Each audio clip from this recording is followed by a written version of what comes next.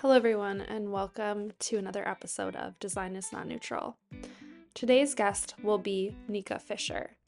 Nika is a Serbian born, American raised graphic designer, writer, and educator based in New York. Her written work explores how design and identity overlap and highlights underreported voices in internet and design history. Her words have appeared in publications including the New York Times and AIGA Eye on Design. In 2018, she co-founded Labud, a design studio specializing in strategy, branding, and web design for clients across fashion, art, and tech. She is an assistant professor of communication design at Parsons School of Design and has previously taught at the University of Pennsylvania and Rutgers University. Nika holds a master's degree from Columbia University's Journalism School and a BFA in communication design from Parsons School of Design. Join me in welcoming Nika today. Thank you.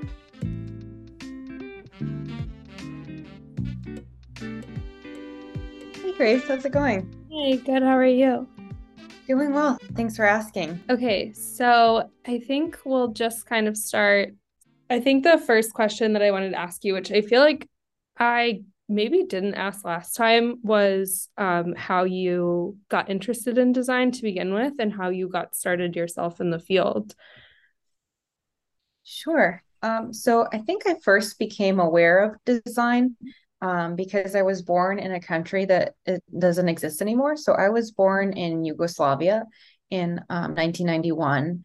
And in my lifetime, it changed names several times. So it was Yugoslavia, Serbia and Montenegro, Serbia, and like and then now it's just Serbia. But like throughout my growing up, it was always a little bit confusing because my passport would sort of always said Yugoslavia, but then at airports when I was traveling and they were typing in the country in the computer, it would like not register. Mm. And so it's sort of an interesting way of talking about design because it's the design of a country and specifically how the country is named, which is really fueled by a lot of political and social decisions. But like seeing it on the interface in the computer at the airport was an interesting moment where it was almost like you're being told you don't exist or the country you comes from doesn't exist, even though you know in fact that it does. So there's a lot of layers in those types of decisions, and how sort of I remember my heritage. And I think too, because I left Yugoslavia during the war and came to Los Angeles when I was a toddler. So I definitely identify with being American, grew up in America, but at home I would speak a different language. I spoke Serbo-Croatian at home with my family, and I continued to do that. And I was always sort of told that like Yugoslavia was our home. And I think that kind of dichotomy of hearing something and being told that this is, you know, your culture, but not sort of having like a direct relationship with it that felt my own was really perplexing. And I guess more specifically to answer your question, when I went to Parsons, that was when I really was being asked to think for myself and draw from my own lived experience. And I think I had a pretty naive view of what graphic design was when I chose to do that program. I knew I liked working with computers, and I thought that there would be a lot of career options, I guess. Like that's why I chose it. It wasn't very deep, but I ended up having a very profound interest in graphic design and specifically communication design because like I would take these classes. I took a class called Core Interaction, which was a web design class. And the instructor would sort of give us these open-ended prompts to respond to. And we were really using the web page as a model for self-expression and being able to publish our own ideas and have them freely exist. And that was really liberating for me. It felt like that was one of the first times I'd really been asked to kind of think for myself and to be confident about what I was saying. Yeah. And did you always know kind of like, oh, I want to go to Parsons? Had you kind of heard about that as a design school growing up? That's a great question. So growing up, no, I didn't. Neither of my parents went to university, and I think they really wanted my brother and me to go to university. But I think the sort of the advice they had was not really rooted in like specifics about what you would study, perhaps. And so like we lived in the Bay Area, and so I know that my parents really wanted me to go to Berkeley because that was very close, and like to live at home and sort of Yeah. what I could study was not as like that wasn't really as big of a conversation. Hmm. And so I don't feel like I really knew about what university could do for me other than give me a job, and also that there were like these great state schools in California. I did not get into Berkeley. I was not the best student in high school. And I did end up getting into UC Santa Cruz, Mm. which is the home of the banana slugs. My brother went there actually. Really? Oh, Yeah. interesting. What did he Yeah. study? Computer science. Very cool. Like Yeah. it's a beautiful campus. Yeah. Um, but the school for me at the time was very overwhelming. It's a very large school. Hmm.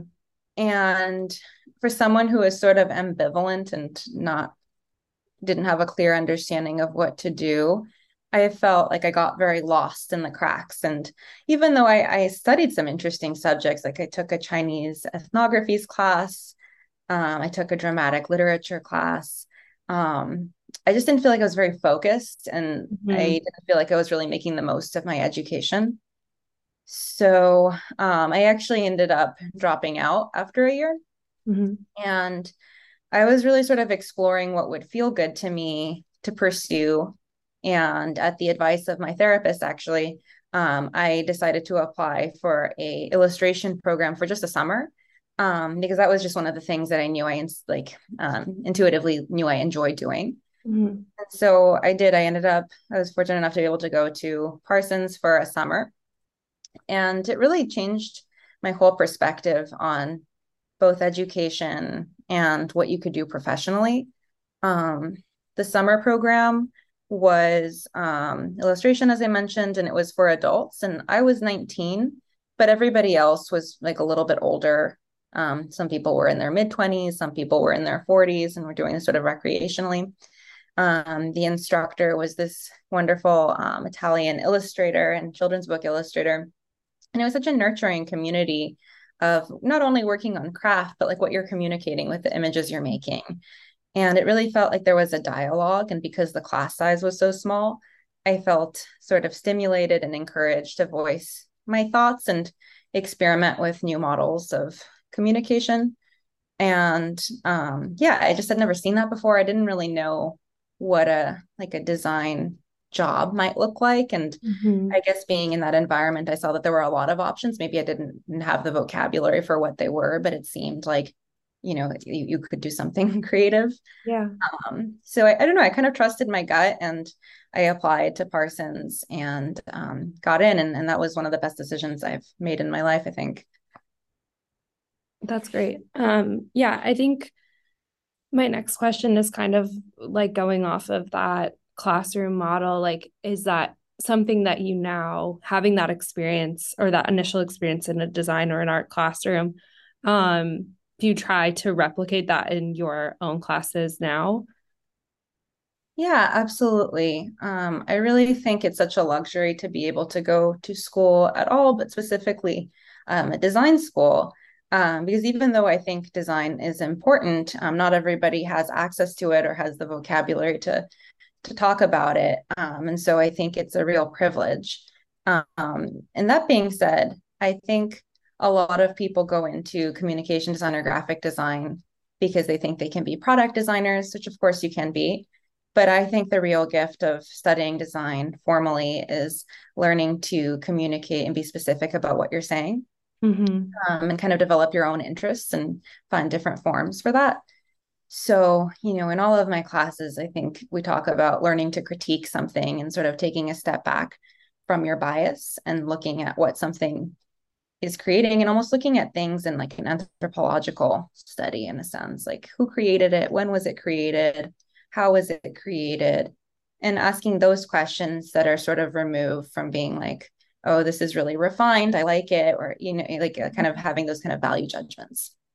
That's really interesting. So how do you set up for critique for people that or for students that have not had critique before? How do you kind of explain, okay, this is how I'm going to um or this is how we're going to talk about work, essentially, or how you're going to talk about work. Because I do feel like a lot of um, critiques sometimes fall, especially first critiques in those intro level courses, fall into this trap of like, oh, I really like this. And then there's no after. So I just wondered how you kind of. Yeah, I think so too. And I think it's totally valid to look at something and have a judgment whether or not it resonates with you. But I Mhm. encourage all of my students to kind of put that immediate reaction aside. And I have kind of this process that I introduce, and I didn't come up with it. I think a lot of different art practices use it. But I believe I first heard of it at the School for Poetic Computation's Learning to Teach seminar. And the steps are describe, analyze, interpret, and evaluate. And I Mm-hmm. won't go into what they all do, but they start with just like very much looking at something literally and describing what it is that you're seeing without a judgment. So, for example, seeing a lot of windows or seeing a lot of text or something is a non-value based judgment, whereas I'm seeing a lot of windows or dots or whatever and it's making me feel confused, like that would be a down the line. But you would start with something that's much more flat and Mm-hmm. sort of build on that, and at the end you would be asking questions of what the designer's intentions were, or if in a critique where the designer is present, or if not, like if you can do a little bit of research, like when was it created, for what audience, how was it created, and having those types of questions sort of direct the narrative. And then I usually share a couple examples, and I think the two sort of classic ones that I've used for a long time are Craigslist and the Yale School of Art website, just because people tend reactions to those two sites. Mm-hmm. um, so yeah, I think they make a great ones to discuss. Yeah. So going off that, I know I remember we talked about the Craigslist example before, but I think shifting to like talking about how UX design has now become kind of like a space that's very monotonous in a way. Um, can you talk a little bit about the Craigslist example and how you kind of bring that up in your class to show um, I can't remember what exactly you're demonstrating, but to show an example of like very effective design. Yeah. So Craigslist, a lot of people see it and they think it looks bad or undesigned, um, or they dislike it for whatever reason, or it looks old. And so I think those are fine to start with, but then about why does it look like that and what its purpose is. So I believe it was created in 1996, but definitely the 90s. And so then knowing that and thinking about how its form has evolved since then, and like, isn't it interesting that it hasn't really evolved since then? So there's something sort of timeless about this type of design language. And it's very accessible and read only in a lot of ways because it's using the technology of that time period, which is a little bit more stripped down, I guess you could say, HTML. But the fact that it has such a it's existed for so long in kind of the same format, I think that that's really curious, because if it had a lot of special effects or images and things like that might break or might lose quality, or our processes might change. But this kind of stripped down model in a way is very pure. um, and then also thinking about how it was initially created to not have advertising on it, and to be really like a community space where people could literally share, their listings, and like to expose that. And if you think about it that way, I think it would be difficult to say that it doesn't do that. Like I think, that's the entire content of the site, and all of the design mirrors that philosophy.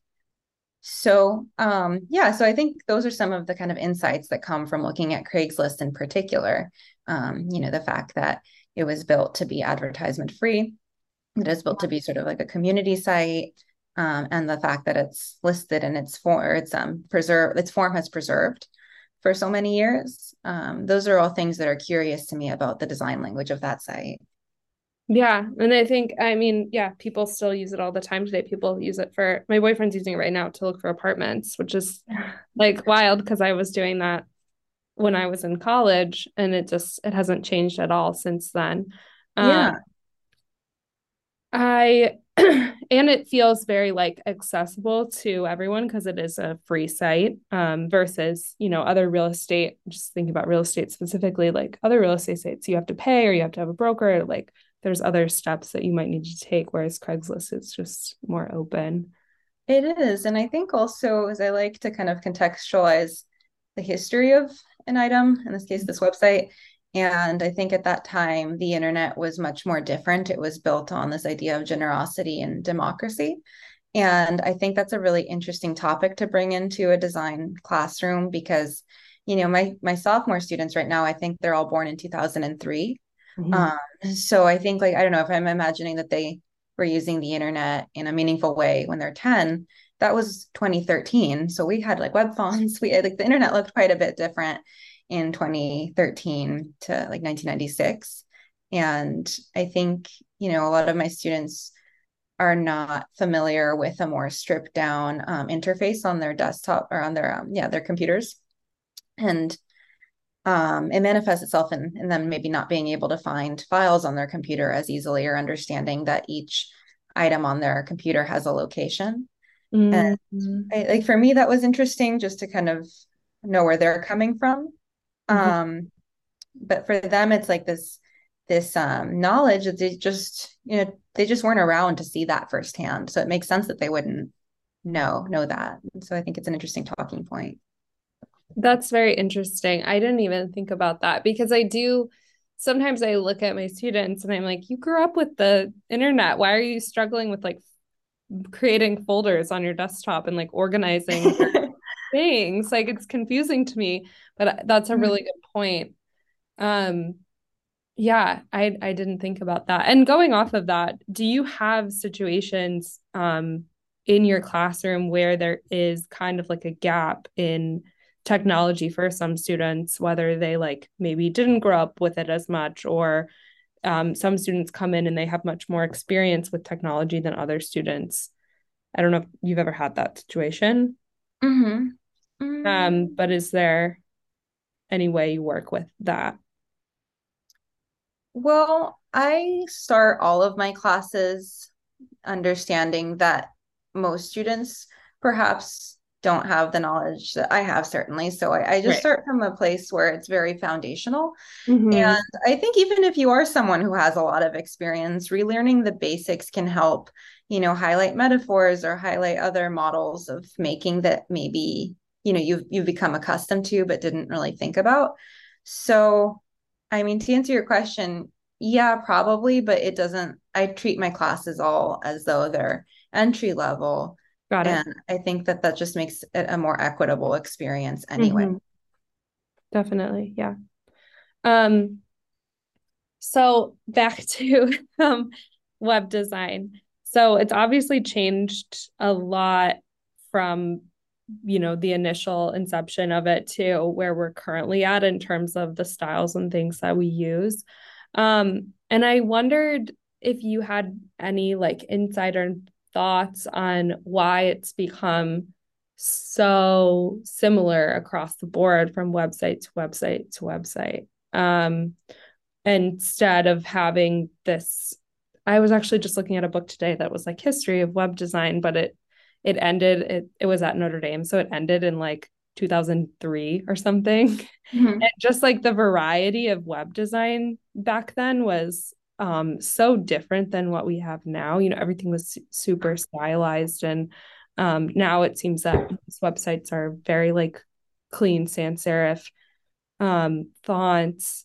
I just wondered if you had any like thoughts on that, or how you kind of like talk to your class about that if you teach, a web design history section or something along those lines.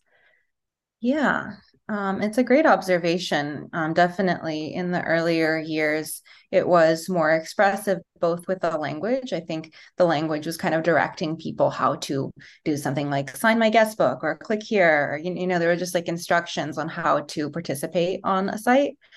And then it was a pretty new environment. So I think people were sort of making it up as they went along. And Mhm. it was very playful. Like I remember like GeoCities and Angel Fire websites where like I don't know, it would be like about Dragon Ball Z or just like some specific interest, and it would be wholeheartedly about that. Like the background would be tiled and have an image or a GIF, and that you could only use web safe fonts like Times New Roman and Arial, so people would embed images for text that was more stylized, and that became sort of the visual vernacular of that era. And I think there are a lot of reasons why it has evolved. And some of them are practical. Like, for example, using an image in place of text, not ideal because then like, screen readers can't access them. And if there's an issue with the image, then we're missing that text. And so we're missing that information. So it makes it so that it's less accessible and consistent. And now we have web fonts, of course, so we don't need to do that. Um, and then I think just the sheer number of people being online and requiring the access to the internet changes things a lot. So I think there's something about that. And then things become templatized because people are requiring this for their day-to-day lives. And so, like in a lot of ways, backends or like website generators like Squarespace and things, they make it a lot easier to do Mhm. that. You don't need to have knowledge in coding. Like you can just make it and uphold it, and then it's less of a cost for a lot of people. They can do it on their own. And again, it just, I think more people and access kind of inspire a particular visual language. Um, I think that those are kind of big ones. And then I think people, because that becomes so common, I think people sort of equate that commonality with being an only option sometimes. And Mhm. so then they kind of try to recreate that because they think that that's what's good design. And oftentimes it's because they just don't know how to do it on their own. So that they're kind of copying what exists and making that the kind of starting default. But it's not really, it doesn't need to be like that. It just sort of becomes that way over time, I think. Yeah, that's interesting. And I think having that as the default, do you see that with your students that come in that have now grown up in this era where that's all they've really seen in web design is the same kind of thing over and over? And how do you kind of like break them from that if they just come in with that understanding that it kind of has to be this way? Yeah, absolutely. I think many of the students do, and I think many of them want to make that type of design language and uphold it. I think learning how to do that is effective, but I think it's again going back to what you do in school of like finding your own perspective and interests and playing around with publishing your own thoughts and learning about how to contextualize history. That alone doesn't do that for me. Mm-hmm. So, in the case of a web design class, I think having projects that are a little bit more open-ended and you can experiment with a web page as a sketch makes it sort of a low barrier to entry. And then, students can kind of play around with communicating an idea through a form. So, Mm-hmm. for example, in core interaction, which is the class I teach at Parsons, in the first semester, I think no one has coded before for the most part. And so this semester we're doing a project called a harmonic collection.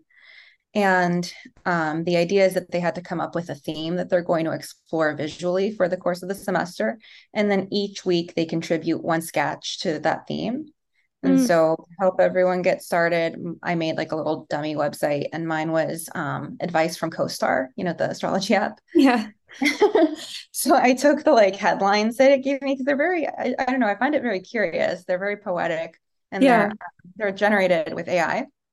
Um, so like each week I would choose one of those, and then, with whatever we're like studying that day or that week, technically, whether it's typography or animation or hovering or scrolling or different kind of technical things.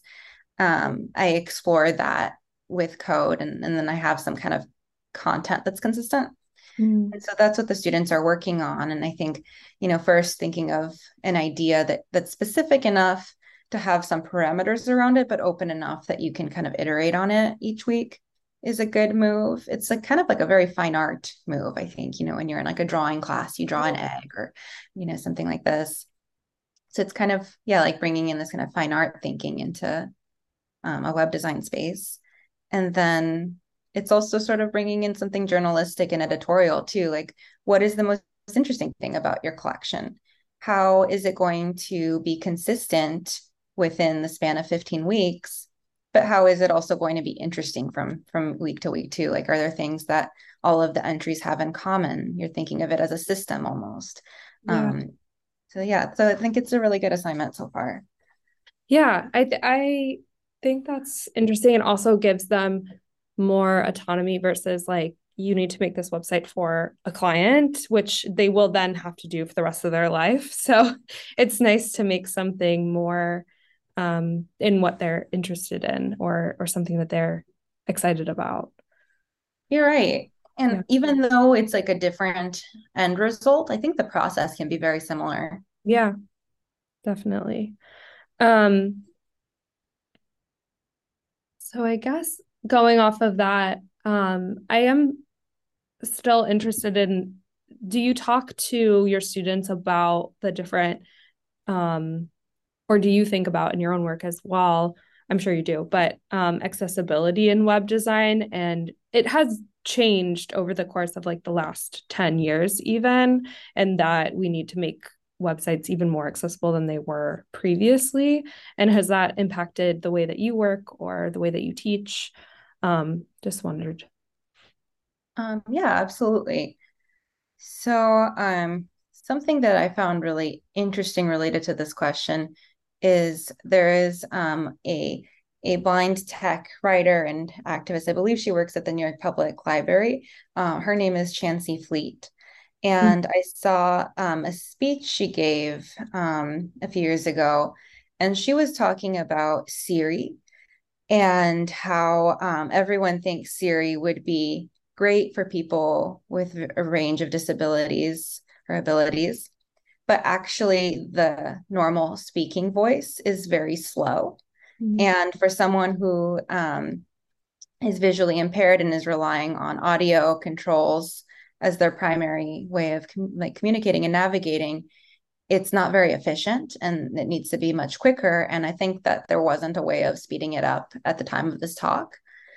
And so that was really interesting to me because I thought of like audio and speech to text as something that I always considered, but I hadn't really thought about that kind of pacing. And so that really made me realize that, speaking to people who have abilities that range in capabilities from your own is really important in this discussion. And so I try to show that video and talk about it that way. I also remember a time, maybe when I was first, like one of my first couple years working, where there were a lot of lawsuits. Like I was working at a fashion company and I was working as a web designer there, and they had a really old website. They have since updated it and it's much better now in terms of accessibility. But at the time, they had a website that was basically like a series of JPEGs and GIFs that were huge. There Oh, was like hardly any live text. Like it yeah. was, it was created a long time ago and it wasn't seen as a priority to update. So it just kind of existed, and that job was tricky because I knew these were bad practices to be uploading these like big JPEGs that were like, low res and everything. And all the text and buttons were there. It just makes it for a lot of mistakes to happen, in addition to being really inaccessible. And so they got sued while I was working there. And it was like this big trend at the moment of like a lot of sites that were commercial in nature being sued for accessibility. And then people started taking it a little bit more seriously. I Yeah. just think it's really sad that that was sort of the kind of set off for a lot of those companies to think about that. And but anyway, what was I going to say is I think at that time there were kind of these like checklists of like what you should do to promote web accessibility. And I think those checklists are good to know about and certainly to consider, like having accessible like contrast ratios. Like I use that all the time. I show that to my students. But I think it's sort of a conceptual flaw where maybe if you're thinking about access at the start of a project and thinking about who the audience is and how you can create something specific to them, you're going to have more options available visually than if you are just sticking to a set of parameters and, just kind of trying to avoid a lawsuit. It shifts it both Right. conceptually and visually, I think.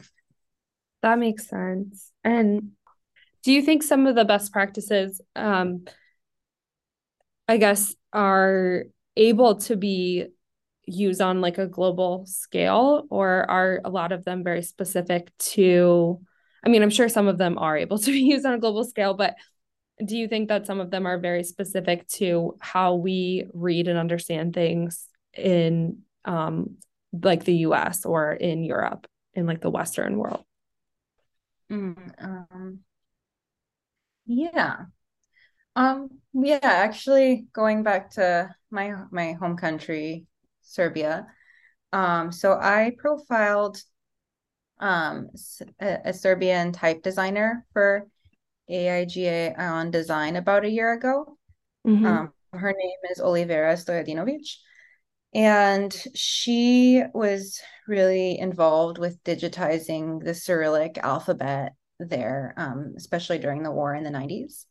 Wow. And it's interesting because Serbia uses both the Latin text that looks familiar to us with a few different characters, and then the Cyrillic alphabet too. Mm-hmm. Um, and they're equally part of the national identity to have these kind of dual languages or dual alphabets, sorry. But the sort of internet was spreading during this time of war, so there wasn't a lot of advancement there for a long time. Like the technological support was a lot slower than in the US or the Western world. And so using English online became more common than using the Cyrillic or even the Serbian Latin text because there weren't a lot of fonts that had those characters because it's not the same as the Russian Cyrillic. It's specific to Serbia, um, and and people would do these things that there's something called USCII character encoding. So it's kind of like ASCII. You've probably heard of that, but like YUSCII. So that was like this hack essentially to replace common or uncommon characters um, with the Serbian ones. So, for Mm-hmm. example, this might not be 100% correct, but like, a semicolon might have been replaced with the ch, which is the letter. And so people would have that, and then they would make these different typefaces. Like there was U Times, which was like a hack of Times New Roman with these kinds of character encodings in it. And if you had those fonts, you would be able to see the correct character. But when I look at them on my machine and I didn't have that character encoding, it just looks weird. It's like the letters are missing, they're replaced with punctuation marks. Mm. So that's kind of one example of, technology being rooted in Western and in English cultures because it wasn't as widespread earlier on. So yeah, so people were choosing to speak in English perhaps instead of their native tongue because it was easier to do so consistently. Yeah. I find that interesting, even teaching like the fundamentals of design. I'm like so much of this, even down to like the very basic, colors. Like that's so the colors are going to be so different in a different country, in a different context, in a different culture. And so the way that I'm teaching it, I'm like having to explain that it's only one view of us understanding that as a context. And so if, for example, two colors were paired together in a different country, it might have an entirely different kind of like feeling or emotion that comes from it than here. um but yeah, when thinking about designing a website, I guess that part almost stresses me out, is thinking about how different things could be interpreted in a different country differently. And if you're trying to design a website that is for everyone, for example, um, it feels like an impossible feat a bit. I think so. I Yeah. mean, it is an impossible feat because, nothing is ever going to be the ideal solution for everybody. Right. So it's interesting too about accessibility. Like I think it's also common right now to have like controls on a website or having like there's different plugins that you can add where Mm. people might opt for dark mode versus light mode or increase the type size or even change the font. So I think that's kind of interesting too. I wonder if going forward, web design will be always available to be edited and manipulated. And you're sort of Yeah. thinking about it as a framework of communication instead. Yeah. Well, I think that's kind of everything. Yeah. This was great. Thank you so much for re-recording.